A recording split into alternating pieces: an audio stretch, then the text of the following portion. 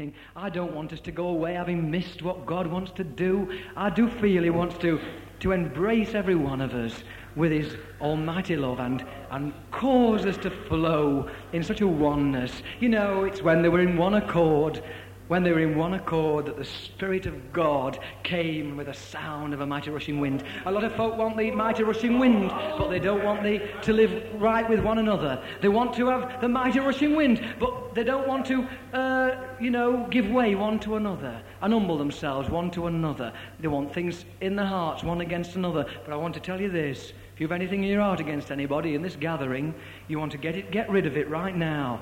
Turn it over to God and let God sweep out that heart of yours and fill you with his Spirit. This is real, you know, folks. If you want to touch God and you want God to touch you, I'm here to tell you tonight that God is no farther away from you than breathing. Paul says, if haply we feel after him, he's nigh unto every one of us. You haven't got to shout to bring him down. You haven't got to strive to bring him up. He's there, just waiting to move upon you as you move in with God. Listen, I want to tell you this, folks. It's a two-way business. God's done his part. He's laid the foundations. He's built this glorious building, and he's called you and I. But, you know, you and I have to yield to him, yield to the Spirit of God tonight, folks, and let God have his way in you. It's a two-way operation. You might say, well, I can't feel anything. Listen, it's not by feelings. You relax and flow out towards God and tell him you love him. Tell the one next to you love them. That's a good start, isn't it, Henry? To tell the one next to him you love him. That's a good start. A lot of folk are wanting to tell some sort of airy-fairy God up in the sky something. But you tell somebody else, and you'll be well on the way to finding that love. It'll come right back to you, the love of God. I think it would be grand right now in this meeting. I don't know whether you've ever done it in this church. I don't care whether you've ever done it or not. Praise the Lord. We're here to obey God, aren't we? You know, when we were in America, they used to say, now then, brothers and sisters, we're going to go around and we're going to greet one another, but don't get mixed up there, ladies with ladies, brothers with brothers, and all this, you know. But I tell you this, there's no fear in God and in his love. And I think it would be grand in this meeting if we started off by loving one another, don't you? Let's get out of our seats. We've not seen one another for a long time, some of us. Let's get around for a few minutes. Put your arms around somebody. Tell them in the name of Jesus that you love them. Just greet one another and let that Holy Ghost love just flow from one to another. And in doing that, we'll fulfill that last commandment that Jesus left. And by this, all men in Wales and everywhere else, they'll know that you're his disciples. So come on, let's sing that good old song, Heavenly Sunshine. Henry first used to sing this years ago on the market, and folk on there used to get delivered. Well, we're not on a market tonight, are we? We're in a Baptist church of all places. But bless the Lord, this Baptist church will never be the same again. Praise God. And none of us will be the same again. I hope are there any Baptist folk here tonight? Can I have a look at you? Are there any? Praise the Lord. One or two mixed up. Praise God. That's what we like. Well, bless the Lord. If you've never been loved before in the name of Jesus, you're going to be loved right now. Let's sing it, Heavenly Sunshine. And Henry will come down and show you how to go on if you don't know how. Heavenly Sunshine.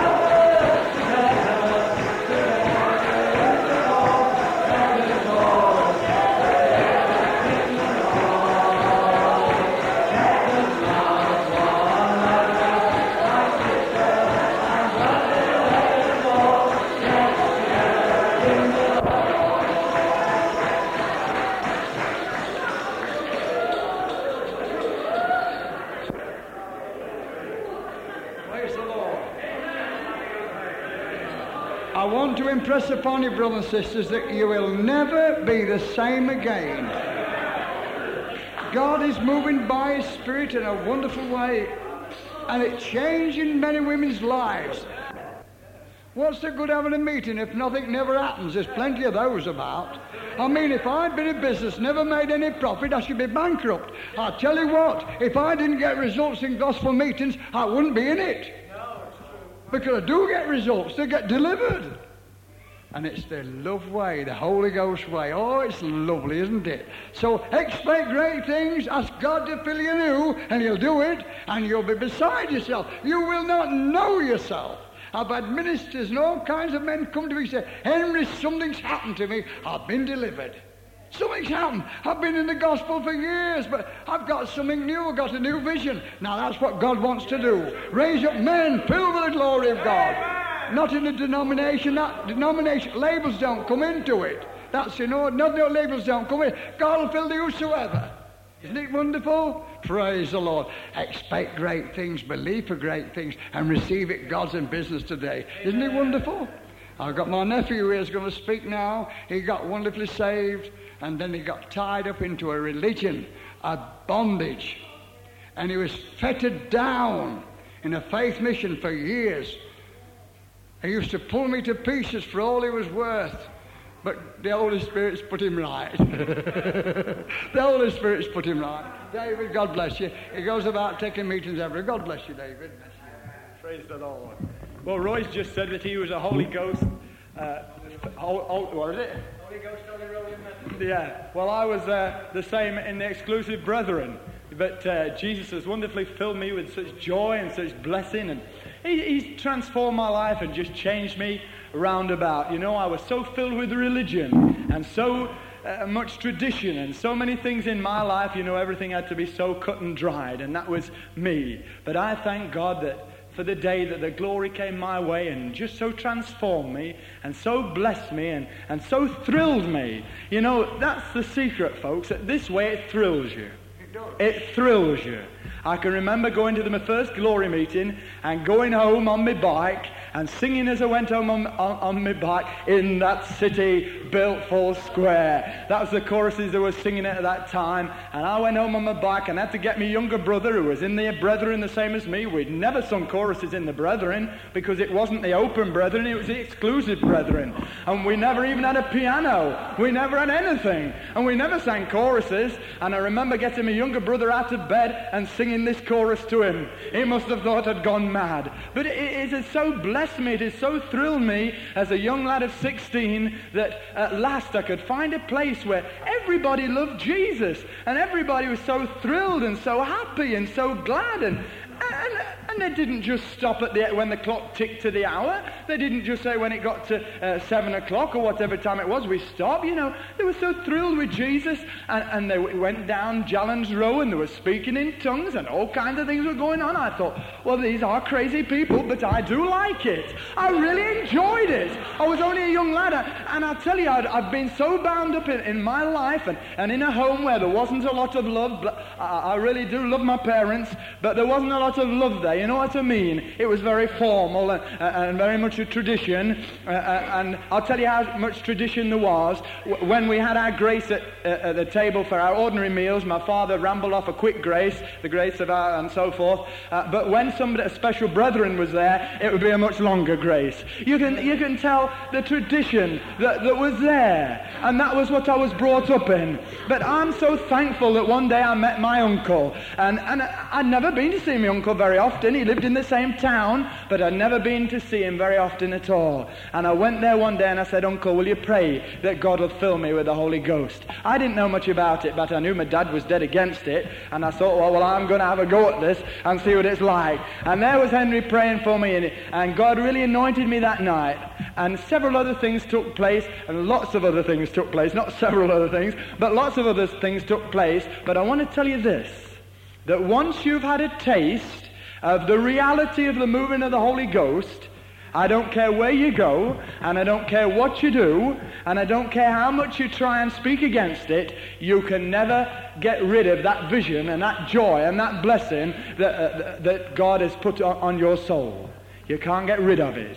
And, you know, I went into another mission. I was told that Henry's way was wrong, and it was more of a way of the cattle shed religion. Yes, that's what I was told, a cattle shed religion, and that we had to pray a long time, and we had to fast for three days a month. We were supposed to fast 3 continuous days, and 1 day every week. No, twice every week we're supposed to, something like that anyway.